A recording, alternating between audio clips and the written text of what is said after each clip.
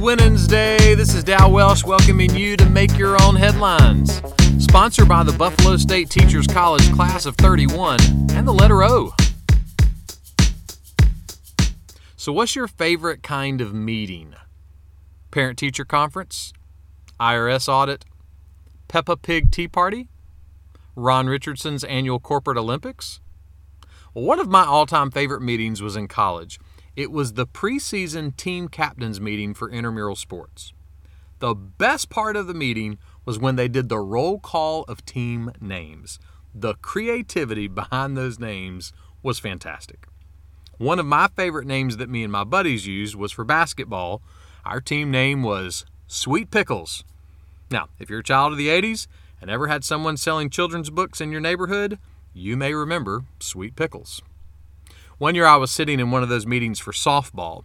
They were reading the list of team names, and it went something like this: bench warmers, one-hit wonders, base invaders, bunt cakes, the New Jersey funeral home directors. I guffawed out loud. The random creativity of that name in a room full of college students in South Carolina just made me cackle. And it also reminded me that an education is important, but softball is importanter. One day Jesus was teaching his closest friends how to pray, and he told them to start like this: Our Father, who art in heaven, hallowed be your name. Hallowed, holy, special, unique, set apart, unlike any other. That's the name of God. Jesus wanted his friends to find deep purpose in their lives, so he directed them to the deepest and most purposeful reality in the universe: God. Someone said the hallowing of God's name is the final goal of all of history. You see, God doesn't just have one Super Bowl every year. He's super all the time. His magnificence doesn't last for just one softball season.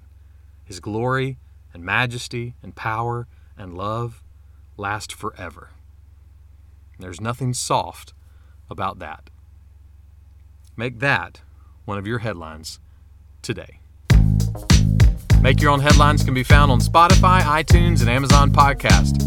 To hear weekly messages, listen to the Holland Avenue Sermon Podcast on iTunes or subscribe to the Holland Avenue channel on YouTube.